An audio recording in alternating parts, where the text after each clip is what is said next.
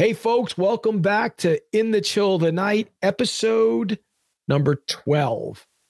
Hey, folks, before I forget, please check out our parent website, which is www.rffactor.com. There you're going to find leadership stories, or I should say leadership concepts, leadership insight, and then, of course, the In the Chill of the Night true crime stories that Pete and I have been recording. So, hey, Pete, how you doing? Good. And listen, everybody could come for the concepts, but stay for the stories, you know? I love when you say that. And we're going to Colombia tonight. Yes, we should put some music on for that. Very excited about this. Tonight, we're joined by Toby Muse, and I hope I said his name right. When he comes on, we're going to find out. Toby is an author, foreign correspondent, and documentary filmmaker. He grew up in London before he moved to Bogota. Bogota. There's a town nearby that they say it different than Bogota, and that's nearby me where I live. But needless to say, he reported on South America for about 15 years. So he knows the inside, the outside of the drug trade, the Colombian drug trade in that area of the world. And that's why I was excited about having him come on, and was super excited when he said yes, that he'd come on. Pete, we've been speaking a lot about folks doing all sorts of investigations into organized crime, into gun trafficking, cold case homicides, and now we're going to hear about drugs. And you and I both know how drugs fuel so much of the crime across the world for, long time. So needless to say, looking very much forward to hearing from our guest, Toby Muse. Going to bring him on here. Toby, I hope I said your last name correct. You did. Toby Muse. So we're all good on that. Oh, awesome. How you doing? Good. Thanks for the invite. It's a pleasure to be here. I'm looking forward to a good discussion. Again, thanks a lot for inviting me on. So look, the real reason I invited you on, when I was looking at your bio, it essentially said that you never decline an offer of rum from strangers. That's right. So exactly. So I'm a big Captain Morgan guy. So you had me at hello there. How you doing? The one to try, the one I recommend to everyone, is the Santa Teresa 1796, the finest rum on the planet. That's a Venezuelan rum. It's phenomenal stuff. I'm writing that down.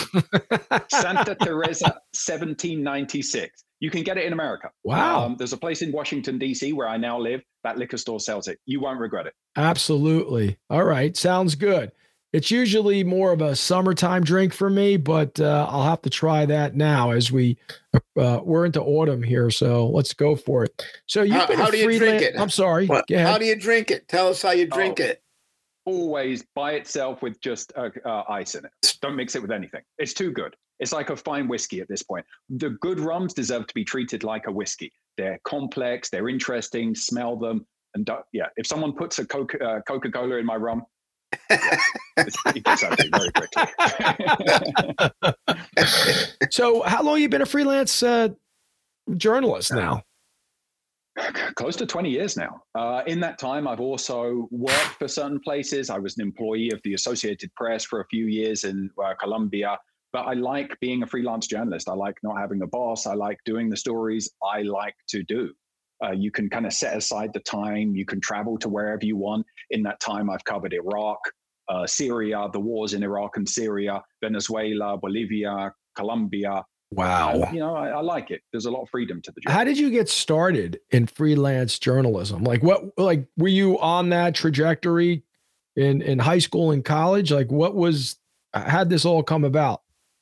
I knew I wanted to be a journalist, and kind of when you set out, there's kind of two ways. You can either go through the institutional way of try and join your local paper. I was a writer at the beginning. I moved into TV later.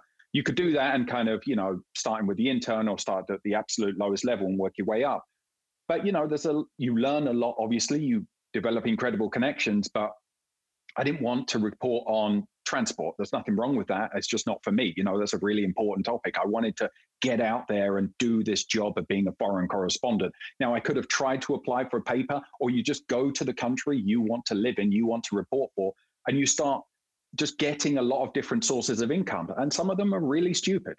You can work for magazines, do an article like Latin American bathrooms, but it pays you money. And then you get ready to kind of sell to the bigger magazines, the stories you want to do. And for a young person setting out who wanted to be that foreign correspondent, Colombia was it. It was the dream, because I've always thought being a foreign correspondent meant covering wars as well. So when I rock up to Colombia, it's in the depths of this brutal civil war, the PITs, the FARC, the Revolutionary Armed Forces of Colombia. Very interesting. Against the government. And as for a young journalist, you've got this experience of hanging out with rebels in the mountains, interviewing the army, going with them, and you kind of got everything in between. So it was kind of really being thrown in at the deep end, but, in a great story. So when I was a young detective, I read this book, The Fruit Palace, and I can't remember the author. I'm sure you're shaking your head, so I believe you know that book I'm talking about. And for me, it sucked me into Colombia. I've never been there. I've heard so much about it from a lot of folks that have worked down there, particularly in the counter drug arena. And what the book sort of spells out is how it, depending on where you're at, is so different as well. Whether you're in the cities or you're actually up in the, I think it's the Andes, right? Up in the mountains there. So you shook your head, that book. There's a scene in that book where I think I don't know if he has malaria or something, or he's fighting off some kind of drug intoxication. But what can you tell me about that? Well, that book is actually, for a long time, Colombia, when I got there, was still this very isolated country, I think, in the rest of the world, because it was quite ostracized, because it just goes through these waves of violence. That's changed in the last 15 years, but that's a very recent thing. For much of its recent history, it had a civil war called La Violencia, the violence. So even by its own neighbors in the kind of sometimes unstable South America, Colombia was kind of given a wide berth. That country's crazy, the neighbors would say. Then you got it becoming like the center of the cocaine industry. And again, it got this reputation for violence. So The Fruit Palace was one of the rare books about the country out there in the English language. It's written by an author, I think his name is Charles Nichols, who went on, I didn't realize, I only pieced it together later on, is a very serious Elizabethan author of an expert on Shakespeare and his contemporaries. You're kidding. So he knows all about Elizabethan drama, but he writes this hilarious book about basically taking cocaine in Colombia. Yes. He kind of falls into the business. Now, the Fruit Palace refers to this hotel that I stayed at in the city of Santa Marta. It was called the Hotel Miramar. That's it. But I don't think he used the name because for legal reasons. I stayed there, and these were the worst of the foreigners, but the foreigners who were there for the drug trade. The stories of the overdoses you would hear of these backpackers who just got so much cocaine and ended up overdosing on the beach in front. It was mental. That place was crazy, constant parties. And so he decided to write this book about his experience there. But it's a very funny book. I urge people to find it. So Toby, I'm interested. Tell us how you get to the belly of the beast. I mean, you just walk in. I mean, how do you do? You knock on the door, you get an invitation. Take us in. So I think there's a couple of things to kind of be clear about. To get to where the coca, so there's kind of different phases of the cocaine industry. So it starts off as this ugly green bush. To get to those farmers is really not difficult, because the farmers and the rest of Colombian society doesn't consider them criminals. It's understood the poverty of the countryside, and people just say, look, you're growing it. Not in the way that, if you were growing something here, you would be considered a criminal. Culturally, you're just not in Colombia. So the farmers can often be quite welcoming, because they say, look, come and see how we live. You're going to see the reality of what our life is. You're going to see why we do this. Now, to get into the cartels, that's much, much more difficult. And that for me just ended up being luck. I met this man who kind of is really the center of the social world of the narcos. And that's a really important part of the whole cartel system. these parties where they go to. It's their chance to kind of really show off. It's their chance to show off their girlfriends. They have these huge parties in the places like Medellin, Cali, and the Caribbean coast. And I made friends with this guy who really operates in that world. And through him, I ended up meeting more and more people in that world. And every person would lead on to someone else. So the book I wrote, Kilo, really does kind of chart 1 kilo of cocaine from its production in the countryside Wow. all the way through the cartel system, and then to be exported out onto the Pacific Ocean, meeting the drug traffickers, the police, the American Coast Guard, everybody involved. And I didn't want to speak to any analysts or experts or anyone sitting behind a desk. I kind of demanded everybody in my book is a frontline participant. They're either there on the front line trying to stop cocaine, or they're on the front line, they're pushing the kilo forward. No experts in my book. And I really, obviously I touch on the drug war. You can't not do, and I kind of have my own opinions or about my own conclusions, but I really wanted to tell the stories of the men and women who are in this, these very bizarre stories that you find when you get into, as you say, the belly of the beast, the witch who performs spells for the cartel, the drug trafficker's girlfriend, the hitman, what he thinks about. And I really wanted to kind of bring all of these things together and show show the men and women who are the narcos of 2021. Everybody kind of has an idea of Pablo Escobar, the Cali cartel. Well, what do those types of people look like today? And that was kind of the idea for the book. So the people that you were introduced to at these parties, did they know that you're going to be writing stories about them? It's a very good question. Sometimes, yes, it was really important to announce exactly who I was. So when you're out, one concern when I was out in the countryside where the cocaine is actually made is there's these new narco militias. These are organizations that have uniforms, they have heavy arms, and they call themselves militias, they call themselves revolutionaries, but they're almost entirely focused on producing and trafficking cocaine. But many of them still have a kind of political ideology. It's really important that they know I'm a journalist when I turned up to these small towns where they're in control, because otherwise there could be a confusion. They could think I'm DEA, they could think I'm the CIA. So you really want to announce, you want to shout out, hey, I'm a journalist working. When we went to these big parties, these are in these kind of nightclubs of Medellin.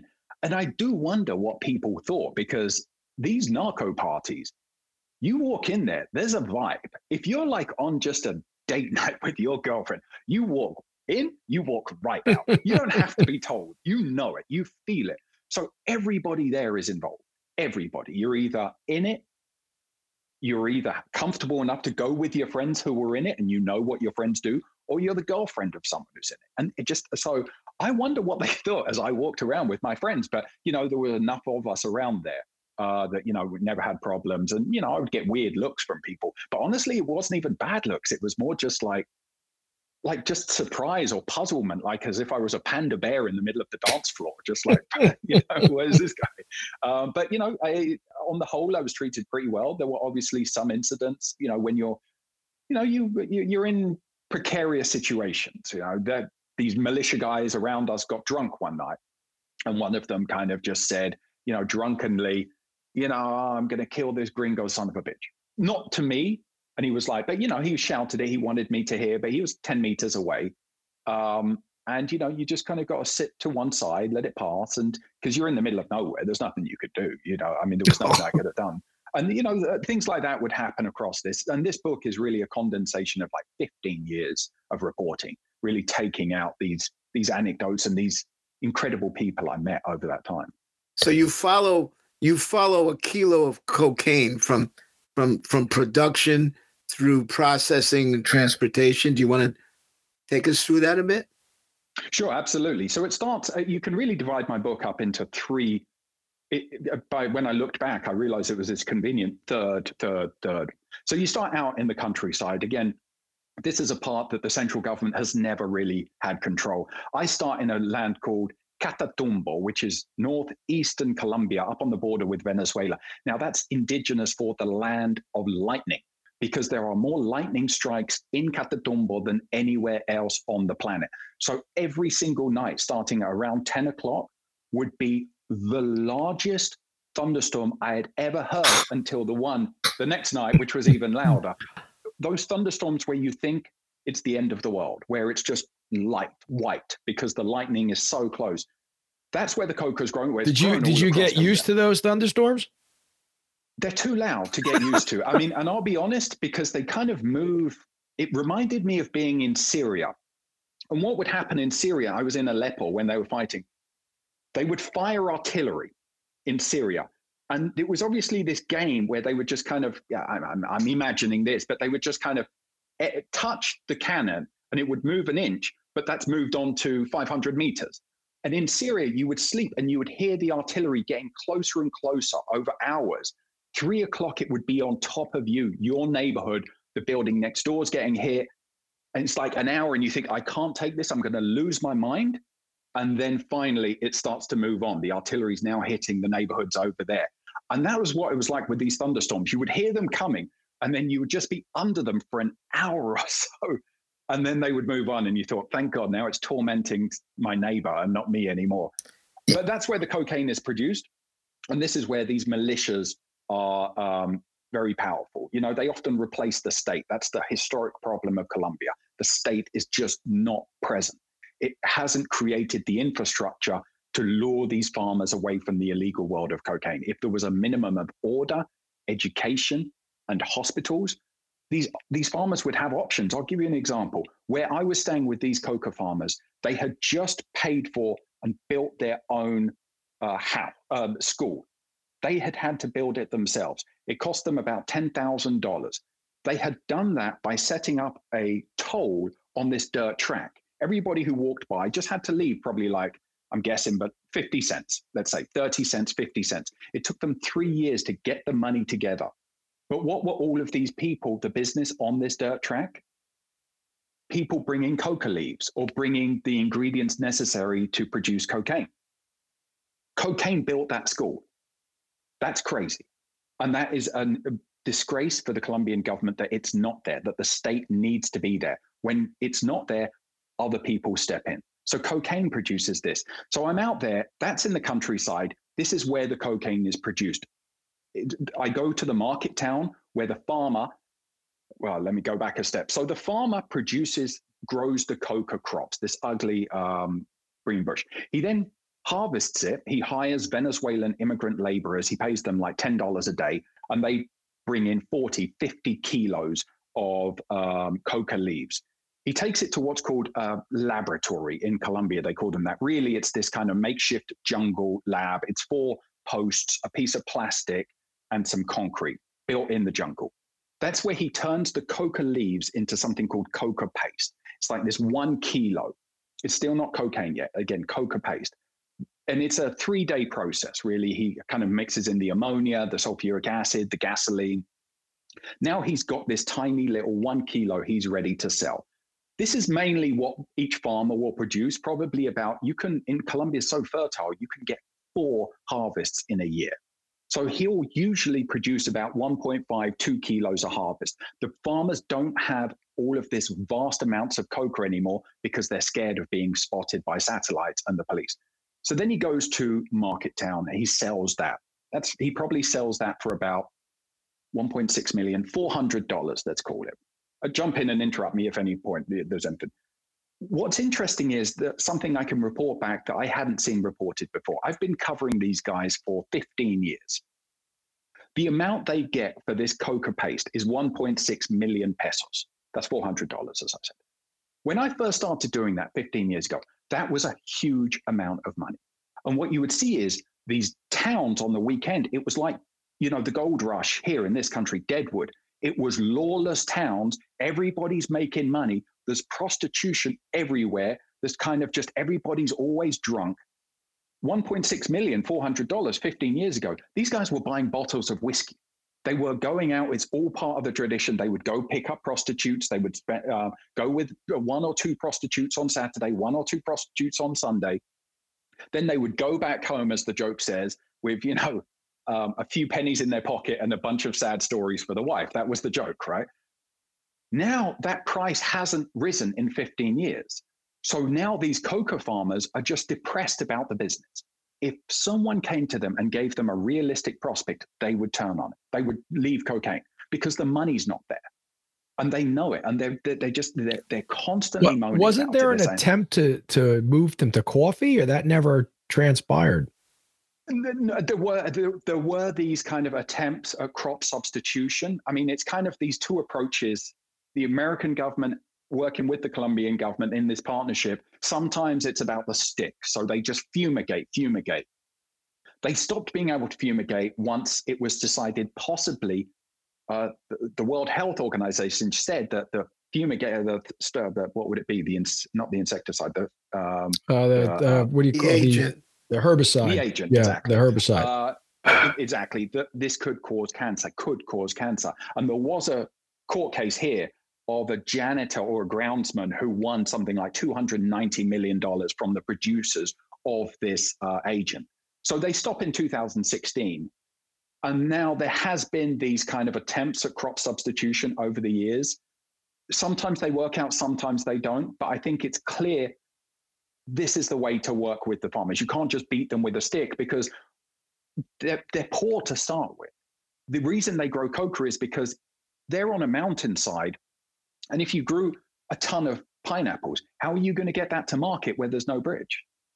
How are you going to get all of this to market when you've got, I don't know, pumpkins, 2 tons of pumpkins? Well, there's no road to take it. So 2 tons of pumpkins, or remember what I said, something the size of this. Wow. Put it in your back pocket. Wow. And then you go to town and you sell this, and everybody will always buy coca. It's not like pumpkins. Maybe they don't want to buy pumpkins. They'll always buy. I detail in my book this experiment they did as part of a peace process with the FARC guerrillas that happened in 2016. There was this town called Briceño. It's in Antioquia, probably about 3 or 4 hours away from the city of Medellin. And the government went to this town, which was known to grow coca, and said, look, we've got a plan for you. You're going to be our pilot program. We're going to help you get off coca. And there was discussions amongst the farmers there. They didn't know whether to trust the government or not, but finally they were so proud because often the countryside is ignored by the capital cities, the urban part. They were so proud that they were going to have their part to play in making the new Colombia. They got back to the government and said, yes, we will work with you. As part of this, what was supposed to happen was the farmers would get a stipend every month in order so they could live.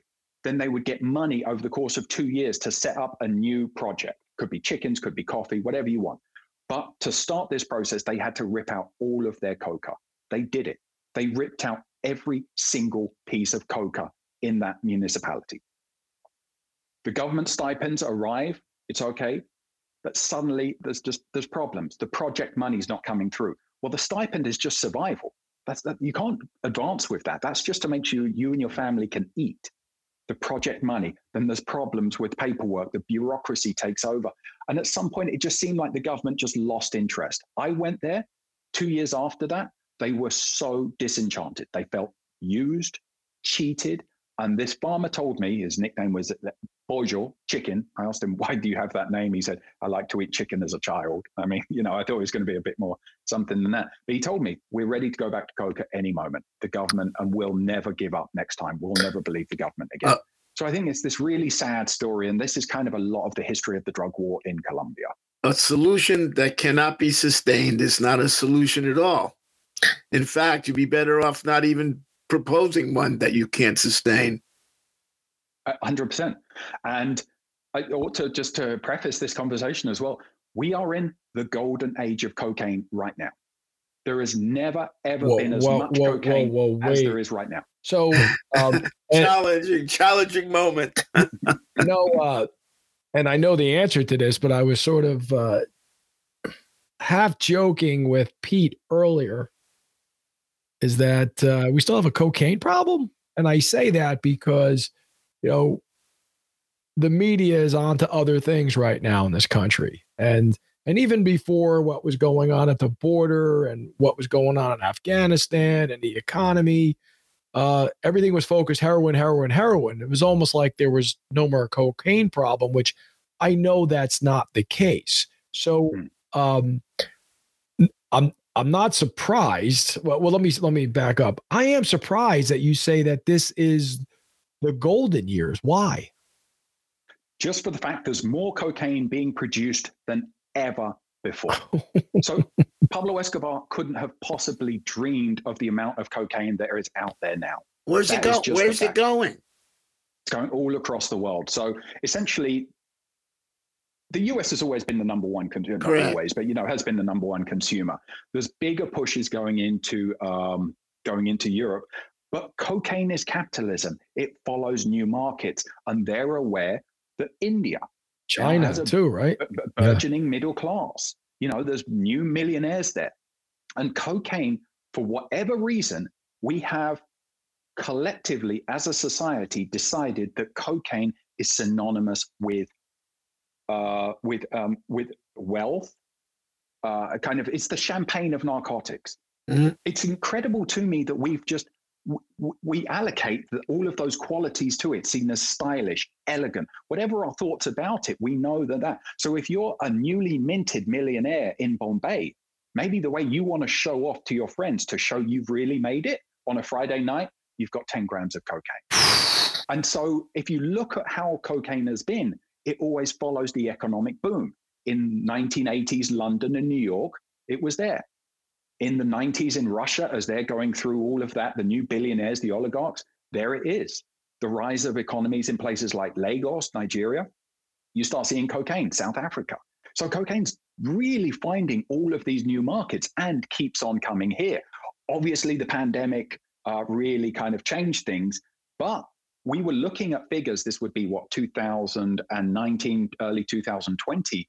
We were looking at figures in places like Miami, and people there were sounding the warning bells that they were seeing overdoses for cocaine shoot up.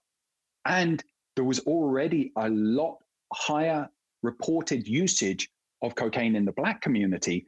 And some people in the Black community thought it was unfair that the media wasn't focusing on this in the way that the media had been focusing on the overdoses in the white community of heroin. They said, well, now we're dying of overdoses. Where's the media?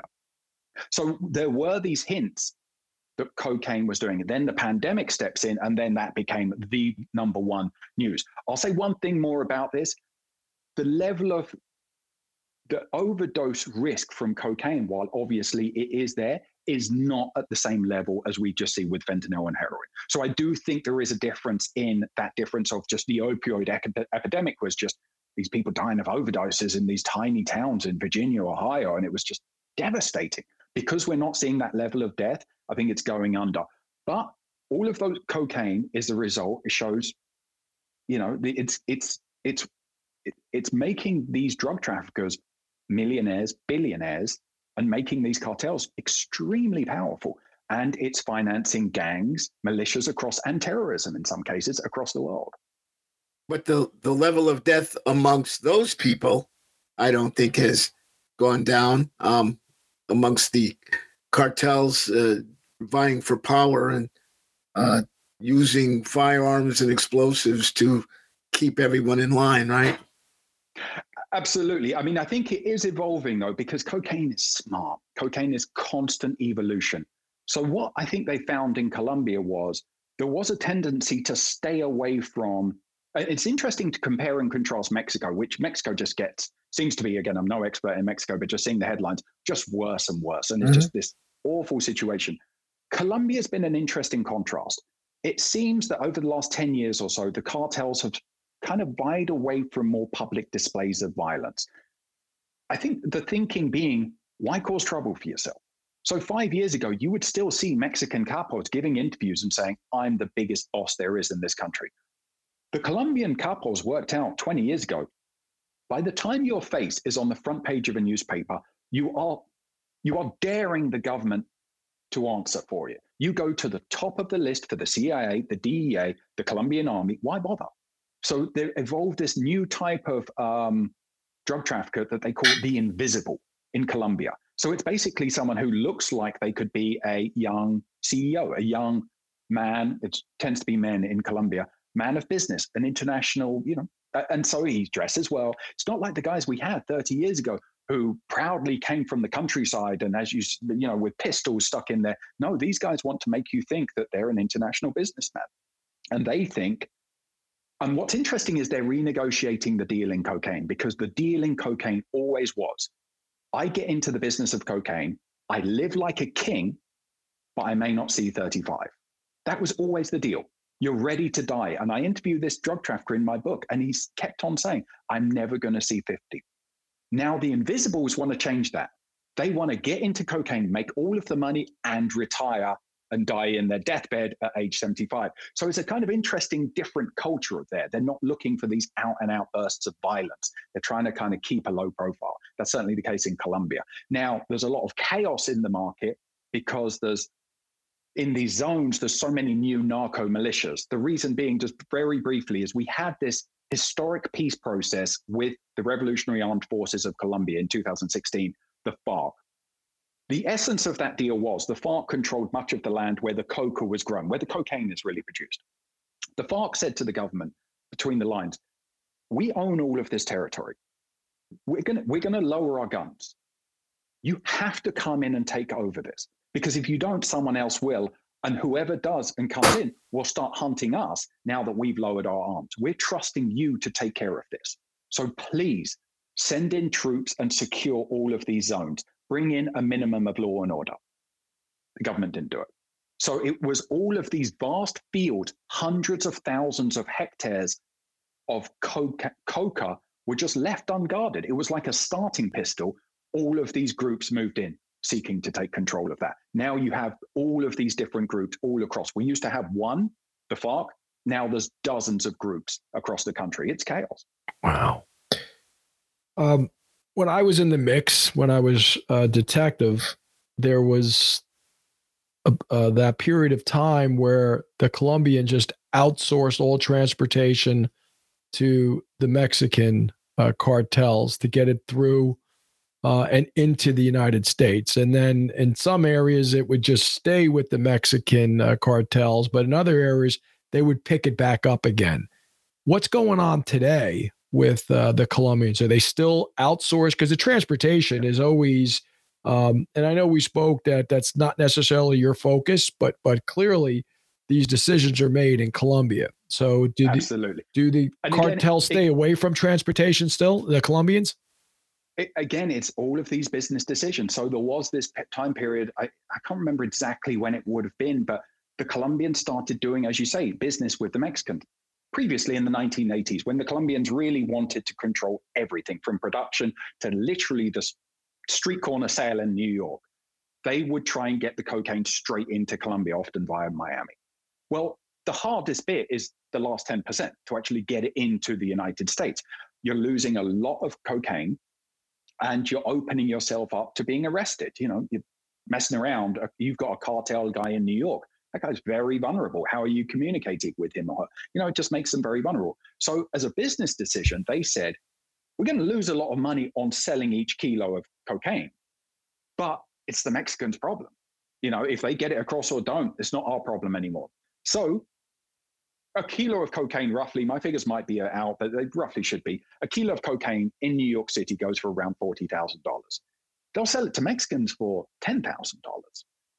You've got a chance of $40,000, but you've got a chance that it falls at the last hurdle, or you've got an almost guaranteed $10,000. So that's what they do. So the Colombians basically will agree mainly to get the cocaine to Mexico, and then the Mexican cartels take over. So there was another part of the book where I'm with the U.S. Coast Guard, which is patrolling the most important cocaine corridor on the planet, which is the Eastern Pacific. So it's the coast that leaves kind of Ecuador and Colombia, goes all under Central America, and they love to drop off the cocaine at the Guatemalan-Mexican border. That's a real strong point for them. It's real cartel territory. So they'll have speedboats, which will try and do the journey in 48 hours. They're just 2, 3, 4 tons of cocaine going as fast as they can. Or there will be the semi-submarines, which are almost entirely underwater with just a few pipes above the surface to bring in the oxygen and expel the exhaust from the motors. I spent 2.5 weeks with the Coast Guard, and I really saw what they were doing. I mean, it's wild out there. They are stomping on so much cocaine and no one knows about it. They're seizing more cocaine than everybody else combined. They were telling me, I mean, there's a joke, I start this chapter, that we've got something like 4 tons behind us. And the guy says, hey, you know, got a buddy at the sheriff's office back home in, I can't remember where it was, like Idaho or something. Says, you know, they get excited for 1 kilo. And they all start laughing because there's 4 tons of it there, 4,000 kilos. And that's what these guys are doing every single time. They told me if they get less than half a ton, less than 500 kilos, they're kind of disappointed. These guys are picking up 7, 8 tons at times. 8 tons is a lot of cocaine. Yeah, actually, you're absolutely right. There's been a number of seizures in the news lately involving tons, multiple tons. Well, that goes back to the argument that this is the golden age. The U.S. had its biggest seizure ever. I think it was 19 tons in this boat just off of Philadelphia. That's right. If I'm not wrong. Yeah. Costa Rica had its world record. London has had record seizures. Germany. If you start piecing it together like I do, you realize, my God. And this was the first thing I thought, because the Coast Guard picked me up in Costa Rica.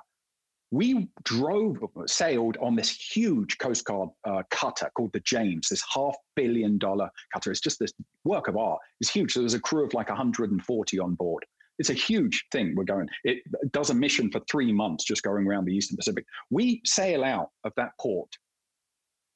Within 12 hours, they've made their first capture of a boat laden down with cocaine.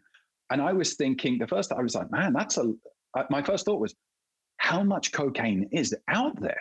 I mean, if we're just stumbling across this guy, obviously we weren't stumbling, but there's a lot of cocaine out there. Now, how bad does that hurt them, the producers, when you're seizing tons of cocaine? I mean, is there a lag time now to build back up again? Or, I mean, like you say, how much is out there? I mean, it can hurt an individual smallish trafficker, yes. Yes, it will.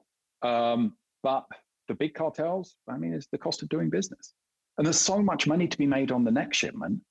And they're buying this. I mean, the markup, a kilo of cocaine in Colombia will cost you around, I think it's $1,600. $1,600. They're selling it for $10,000. That's just to the Mexicans. I mean, that's a huge markup. That's $8,500 on each kilo. So yeah, you know, you lose, and a small trafficker can be knocked out of business with a seizure like that. But others, you know, I was always told that the difference between the Colombian government and the Mexican government was that when it comes to narcotics, was that the Mexicans sort of turned a blind eye to that, where the Colombians did not. But what I'm hearing from you, I think, is that there's more that can be done in Colombia as well. Yeah, I mean, because they've lost a lot of innocent people, government officials, judges, cops. They've lost a heck of a lot more than we have in the United States. And so they have, you know, they have skin in the game here. 100%. And there's an old saying about this that, you know, no one has bled as much as Colombia in the war on drugs. It's absolutely devastating what's happened to that country. And in terms of soldiers, police officers, yeah, I mean, just a lot of people have died in this war. But the problem is there's so much money to be made. It's made corruption rampant. The tentacles of cocaine. There was, interestingly, in the middle of the 1980s, there was a big debate about whether the army should be used to confront the cartels, because certainly in the 1980s, the kind of Cold War in all of South America, Latin America, the idea was politicians openly said, we can't afford to lose our army. We can't afford to have them corrupted because they're the backbone of our nation.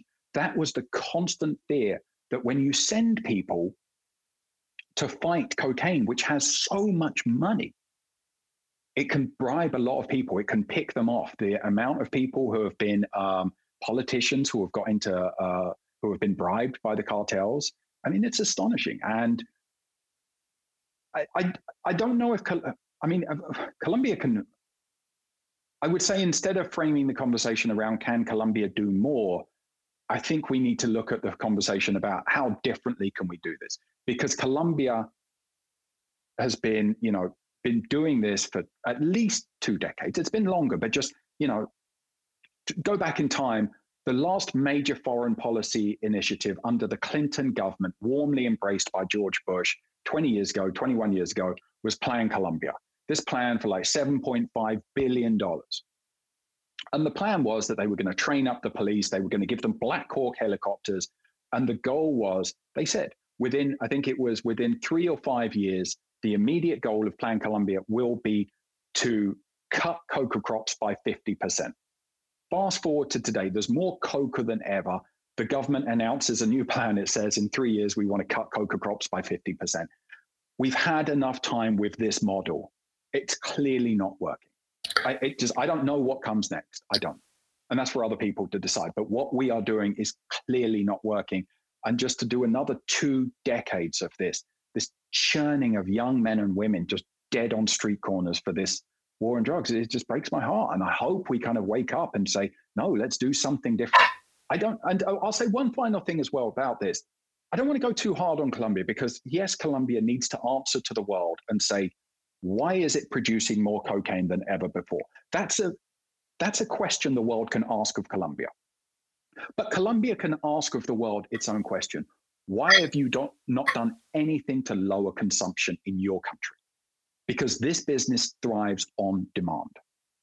And it's that simple. I don't know of a single policy in the US or the UK that is successfully lowering. What are we doing with our kids in school to get them? I don't know of anything that works. I know we spend money on stupid publicity campaigns. I don't think it works. I don't even think we pretend it works. Ask a 15-year-old kid, what do you think about the campaign telling you not? Probably laugh. I don't know what the answer to that is either. But this is, it's demand. We put the problem on Colombia when it's all of our problem. Good point. And it doesn't seem that we've been able to arrest our way out of the problem either. No. There's always someone new ready to take their place. I mean, even when we take the biggest people, do anyone really think Mexico slowed for 1 second when we took down El Chapo?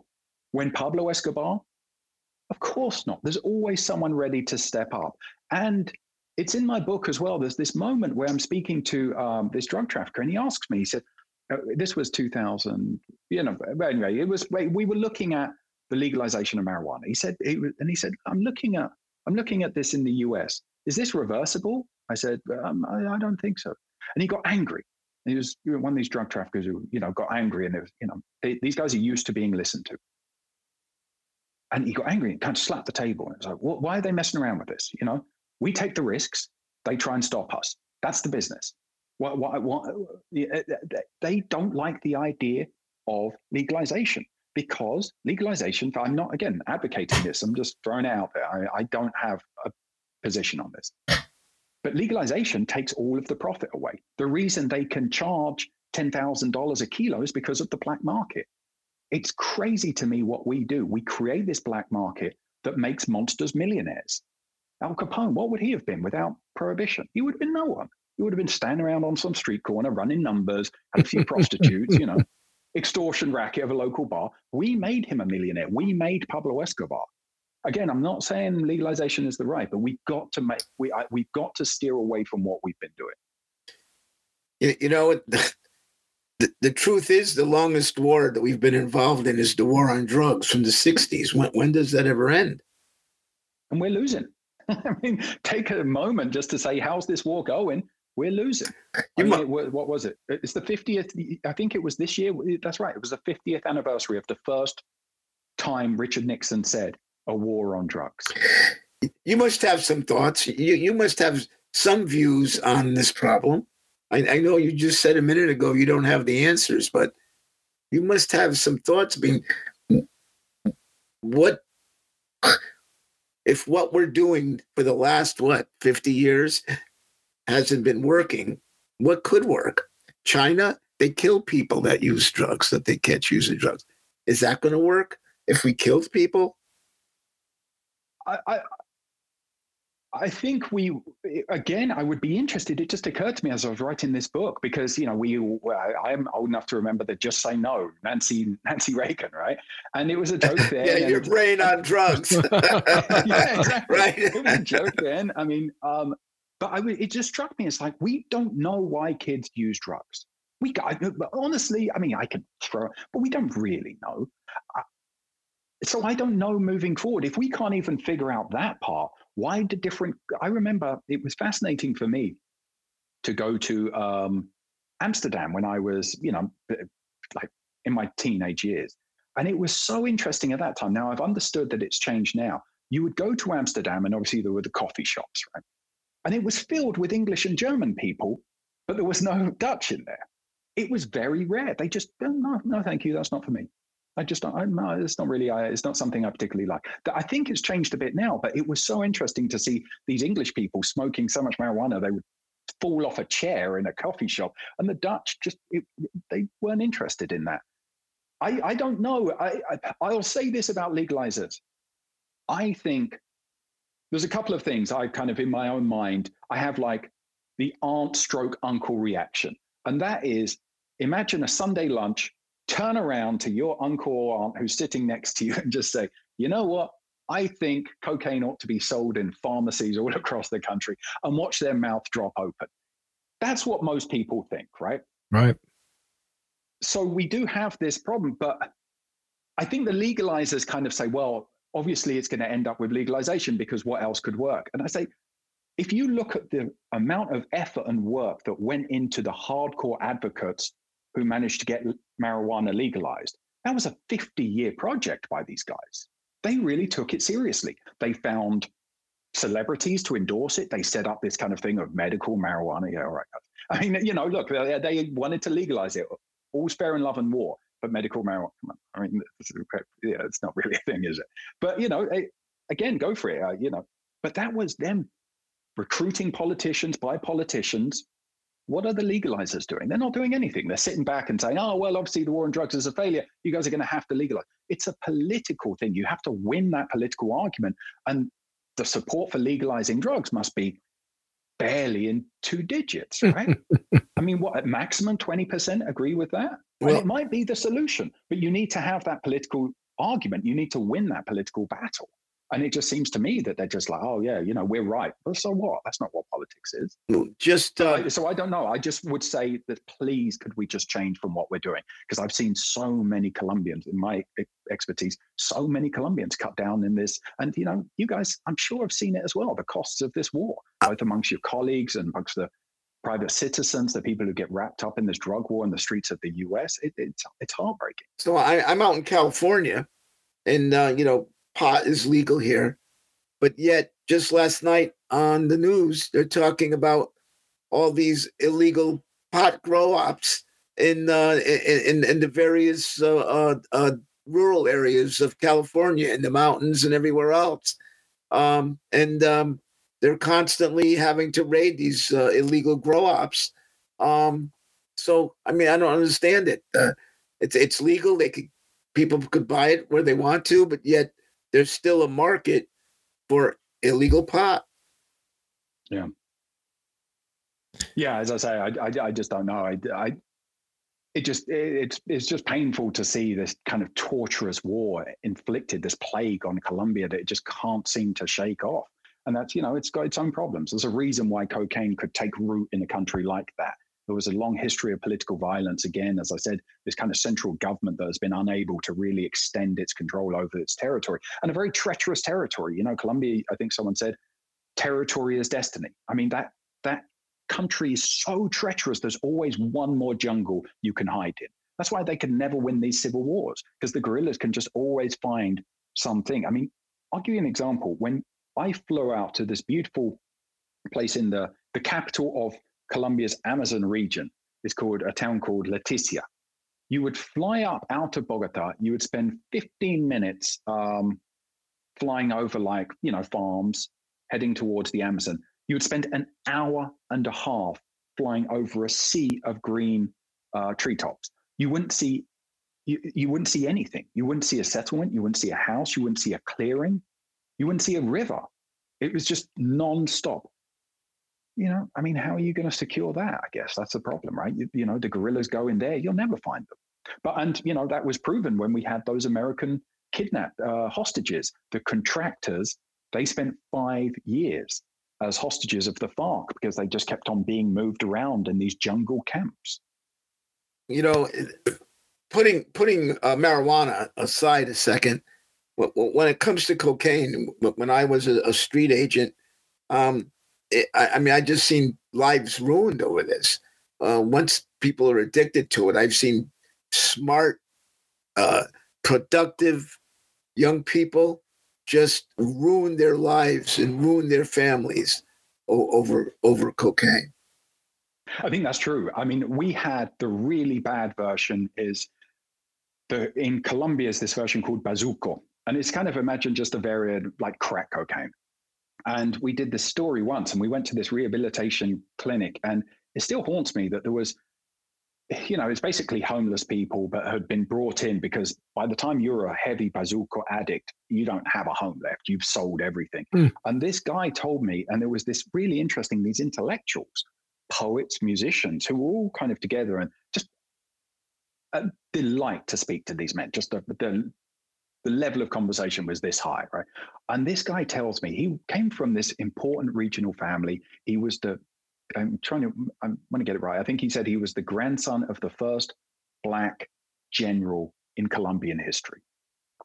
So, you know, that's a very proud tradition this guy's coming from, right? And he said he came to the city of Bogota with anyway, he said he spent through all of his family's savings in the space of 2 weeks. Everything, including, he said the worst day was when his daughter was kicked out of university because he had spent her university fund. She was called into the director's office. And so these things, it's just devastating. I think that's the version with this and the version of crack cocaine. I will say, I think a lot of people, my gut feeling about the majority of usage of cocaine as a powder is slightly different, that it's a stage people go through. And they essentially go through it without any lasting effects. I do think that is different from heroin. I think there is, again, this contrast. I don't know anything about the heroin industry or the usage, but I think cocaine, when you see it, it's very prevalent in actors, the media. You know, it is this drug that is often used. And I think a lot of people go through a phase of perhaps 1 month, 2 years, and then they kind of just leave it behind because it's just not useful anymore. That's my feeling. And I think the minority are the ones who really do end up losing. I think that's what I would say. When it goes wrong with these drugs, it goes about as wrong as it can get. You know, you're basically homeless. You can send yourself onto the street in a question of weeks. Hey, Toby, if I heard you correctly, in comparing, not that you said this, but what I was able to tease out is when you're comparing Colombia with Aleppo, there's a constant, there's violence, but it seems that there is much more order in Colombia because it's tied to business. Am I accurate in saying that? And if I am, were you ever scared in Colombia? Because I would imagine you would be scared in Aleppo, particularly when they're shooting mortars at you. Yeah, I mean, Aleppo was a transformative experience. I was there in 2012. So I'd met, you know, I mean, these are the horrible figures. James Foley, who we all know, you know, that was that time. I left at the beginning of 2013, but I was there at that stage of the revolution, and they called it a revolution. The people I was with, these rebels, where they seemed to be saying that they knew what they were fighting for. It was kind of distressing to come back to Colombia sometimes and just not know why someone just got shot dead. I lived in a certain part of Bogota, a very kind of, it was a kind of, you know, I mean, imagine Taxi Driver in the 70s, but times it by 100. That was the kind of zone I lived in, you know, kind of a lot of street prostitution, a lot of street drug dealing, but it also a kind of really funky, interesting neighborhood. A lot of artists lived there, but you know, there was a lot of sex workers, and I'd walk out my door and a sex worker would have been stabbed to death. And I kind of felt like I understood why people were dying and killing in Syria. because they did have, I mean, not whether you agree with it, but it was a coherent kind of understanding of I fight to support the government or I fight for this revolution. When I was there, I think Syria took a real nosedive and really got a bloodlust at some point, and it just lost all types of meaning. Colombia felt like this was just generations in this whirlpool of violence. And it sometimes it's tied to the business, and sometimes it's, when you grow up in a culture that's very, very violent, that leaves a mark. We all know that. And this is a country that I think has traumatized itself and passed on that trauma to its children. A friend of mine, that's the constant thing. Well, it sounds like I had it reversed then. It sounds like there was more order in Aleppo than there was in Colombia. Wow. When I was there in Aleppo, it was. Yeah. Again, I can't speak for what happened later because I do think it changed a lot. But yeah, it felt like this was a war in a way that a war can be orderly, and men and women were taking incredible risks. Colombia just yanks on the soul, man. I mean, it's that violence. And this is the beauty of living in Latin America. And I don't see it in England or America. I could be wrong, but in Latin America, you can open a bottle of rum and get to really deep questions immediately. And everyone in that cantina, in that corner shop, in that bar is in. There might be one guy, but you can talk about anything. So you can sit in the most uneducated corner of that country with farmers who dropped out of school when they were 8. And if you kind of bring up, hey guys, why is this country so violent? Everybody will give their opinion. And it's that embracing of these big questions over a beer that I love doing. So it would often come up, why is Colombia so violent? And a good friend of mine, Memo, said to me one time, we've been drinking whiskey. It must have been 3 o'clock in the morning or something. He said, it's our mothers that do it to it. This is his point of view. I'm not saying it's right or wrong, but he said, it's our mothers. I said, what do you mean? That's the first time I'd ever heard this. He said, they teach us to hate other Colombians because when you're 8 years old, they dress you up, and they tell you at the door, don't let anyone take advantage of you. Watch out for everybody. Be on your defense. Get ready. So they create this war against war. Everybody's a potential enemy. Well, if everybody's a potential enemy, then I've got to defend myself. Anything's fair game. Now, in the mother's defense, my God, if you sent a child into the street without that warning, they would be skinned by lunchtime. This is the joke about Colombians have when foreigners come in. They're like, you guys aren't ready for this country. Everything can, they can rip you off this way. They can cheat you this way. They could rob you this way. They could kidnap you this way. Please. The Colombians become so protective of foreigners. Let me walk with you. I don't want you to get ripped off. I don't want you to get mugged. I'm going to walk with you back to your hotel. It's a very common thing in Colombia. So I don't have the answers, but it's this ongoing question that Colombians ask themselves, often at 3 o'clock in the morning after half a bottle of whiskey, when the good decisions are often reached. So what was the moment that you said to yourself, maybe I should have picked another job? That you thought that maybe that you wouldn't go back home to your residence that night? Syria was much worse. Mosul, I was there for the war for Mosul. That was worse. But Colombia is this kind of ongoing dread. And you're surrounded by men and women who live and die violence. Right? And that it gets you. It's, as I say, it's this kind of just vortex of violence. And you're kind of, and it just being around them is like, murder is always a second away. I was having lunch with this drug trafficker, and he just, he gets into this argument with the waiter, and I'm like, just leave it. And the drug trafficker's getting more and more angry, and he's agitated. And I'm like, just praying to this waiter, just leave it. I don't know what this guy's going to do. There were times when we were out in the countryside, I think I mentioned, these militias, you would just drunkenly said they were going to kill me. There was, you would often got caught in firefights between the rebels, not often, but enough times, between the rebels firing at this army helicopter out in the countryside, and they were using us as kind of like a human shield. I mean, they were kind of set us aside. They were in the forest there. We were walking on a path, and a helicopter was there, and they were firing over our heads. And that was just a long run to get through. Yeah, it's, it can be, those are the ones that occur to me at the moment. Wow. So Toby, what are you working on now that is, that's scratching that itch of of exploring these new horizons? Yeah, so I'm working on a novel, just kind of about war correspondence. I think that's I'm trying to, see if I can work that on that. Another thing I'm doing is I'm kind of playing around with the idea of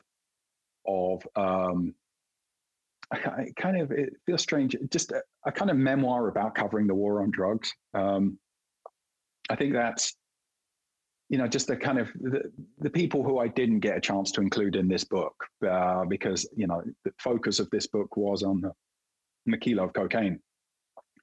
But yeah, I'm just I had this long friendship with this killer for the far right death squads, the paramilitaries, and it kind of helped me understand Colombia in one sense as well, because this man didn't know how many people he'd killed, 200 perhaps. And it became this kind of friendship. He would phone me from prison. He was in prison serving this time. And he would phone me like every night. And this went on for about 6 months. And we would talk at 11 o'clock each night, lights out for him. He tried to set me up with his cousin and stuff. And it was this very strange. But at the end of it, I realized I had been dealing with an absolute psychopath. And I hadn't understood that before that he entirely understood the world as prey and predator, and that I was just prey in this. And he manipulated me, he manipulated people around. And I think that kind of gave me a glimpse into this. I was like, sometimes there isn't any explanation for the violence. It's just violence for the sake of violence. So that's kind of what I'm working on. And, a bunch of stuff. Everything's kind of up in the air the way it should be. Did you ever see him in prison? Did you ever visit there? Oh, yeah, that's how I got to know him. Sorry, I should have said that. Yeah, he was he was responsible for this kind of very famous massacre called El Aro. And we were kind of doing a documentary about him. They killed, just in that one massacre. It was this horrible moment when the far-right death squads would arrive to this tiny mountain town, and they would have this orgy of violence. They would rape women. They would bring the men into the main plaza, kill them in front of people. And he was in charge of that massacre. He was the commander of this. He goes to prison. He's been in prison for years by the time I meet him. And I decide to do a documentary about the daughter of one of his victims who died in that massacre going to visit him in prison. And it was interesting that he conned me. Really, he did con me, because he kind of made me think, oh, he wants this new life.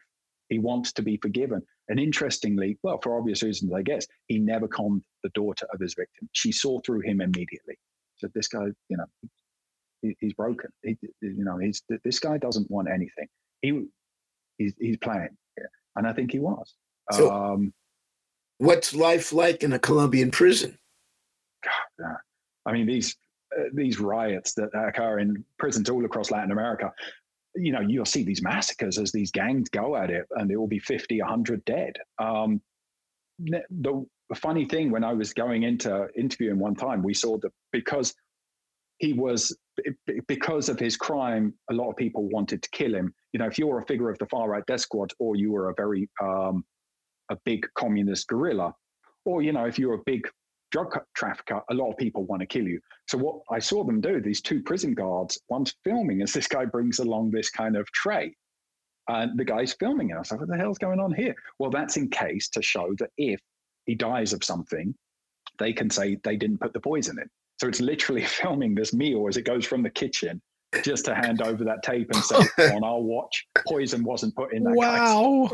And that's so, in these prisons. But on the other hand, it's crazy. The overcrowding is awful. I mean, let me just say that it's crazy. The overcrowding is so bad that literally men take turns to sleep on the floor next to the urinals 24 hours a day. You have that spot.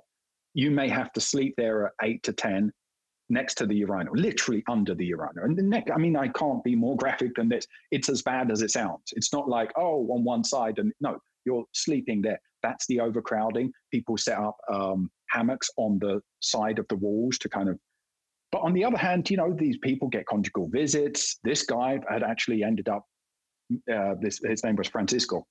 Francisco would have friends send prostitutes in, and he got a prostitute pregnant. And you just think, how could a prostitute think that any of this was a good idea? To have I mean, maybe she thought he had a lot of money because he was quite a powerful person within the far right death squads. They were drug traffickers, so they had their own money. Maybe she thought, hey, but anyway, I just talk about just bad decisions, man. I mean, a lot of people make really bad decisions. And the kid looked identical to Francisco. And it was very chilling to think, what genes did this baby get? Wow. Hey, Toby, I know, speaking for Pete, we could talk to you all night. This is just incredible. It's been a pleasure. Thank you. I hope we can have you on again. Absolutely. You're phenomenal. But until that time, where is the best place for folks to find you? You can find my website, tobymuse.com, TOBYMUSE.com. I'm also on Twitter. I think I'm at Toby Muse. And Kilo, the book. Yes. The paperback is out. It came out over the summer. This is the American version. You can pick this up at, let me just get it in there. I can get this. We'll put it in the show notes too. Kilo, fantastic. Inside the Deadliest Cocaine Cartels from the Jungles to the Streets by Toby Muse. That's right. Wow. Just you got some stories, let me tell you. Well, we should share some when we meet in person over a good bottle of rum. I agree. Pete, anything? Santa Teresa, right? Santa Teresa. You won't regret it. 1796 from Venezuela. 96. 17. I can't read my own writing. 1796. And if you don't like it, send it to me. I'll buy it off you. I'm always on the lookout for more Santa Teresa. That's a deal. I'm going to buy it. All right. Hey, Toby, thank you. And be careful out there. I run down your way every once in a while, so I'll look you up, and I'd love to share some rum with you. Absolutely. And it doesn't have to be in the summer either. We'll do it in the winter. That's right. It's an open invitation. Oh, thank you, sir. Thanks again for coming on. Thanks, guys. Pretty good, Pete, huh? Oh, someone is on mute. Someone is on mute. Who could that be? There you are. I don't know how these war correspondents and people, I mean, I'm used to going places with half an army with me. Yeah. And these guys are out there, but they're out there, packed and racked and everything else. But these guys are out there on their own. Essentially, they might have a cameraman if they're lucky, but and you're with the rebels, right? Well, what about the main country that sent an aircraft at you and everything else? Well, when he told that story about Aleppo too, about taking in some mortar fire. Wow. Yeah, they don't care. I mean, they don't know that because you're a journalist, they're not going to drop one on you. Give me a break. Incredible stuff. I'm glad we had him on. Jesus. All right, my friend. All right. Hey, thanks for another good episode here, and I'll speak to you soon. Good night. Good night, pal.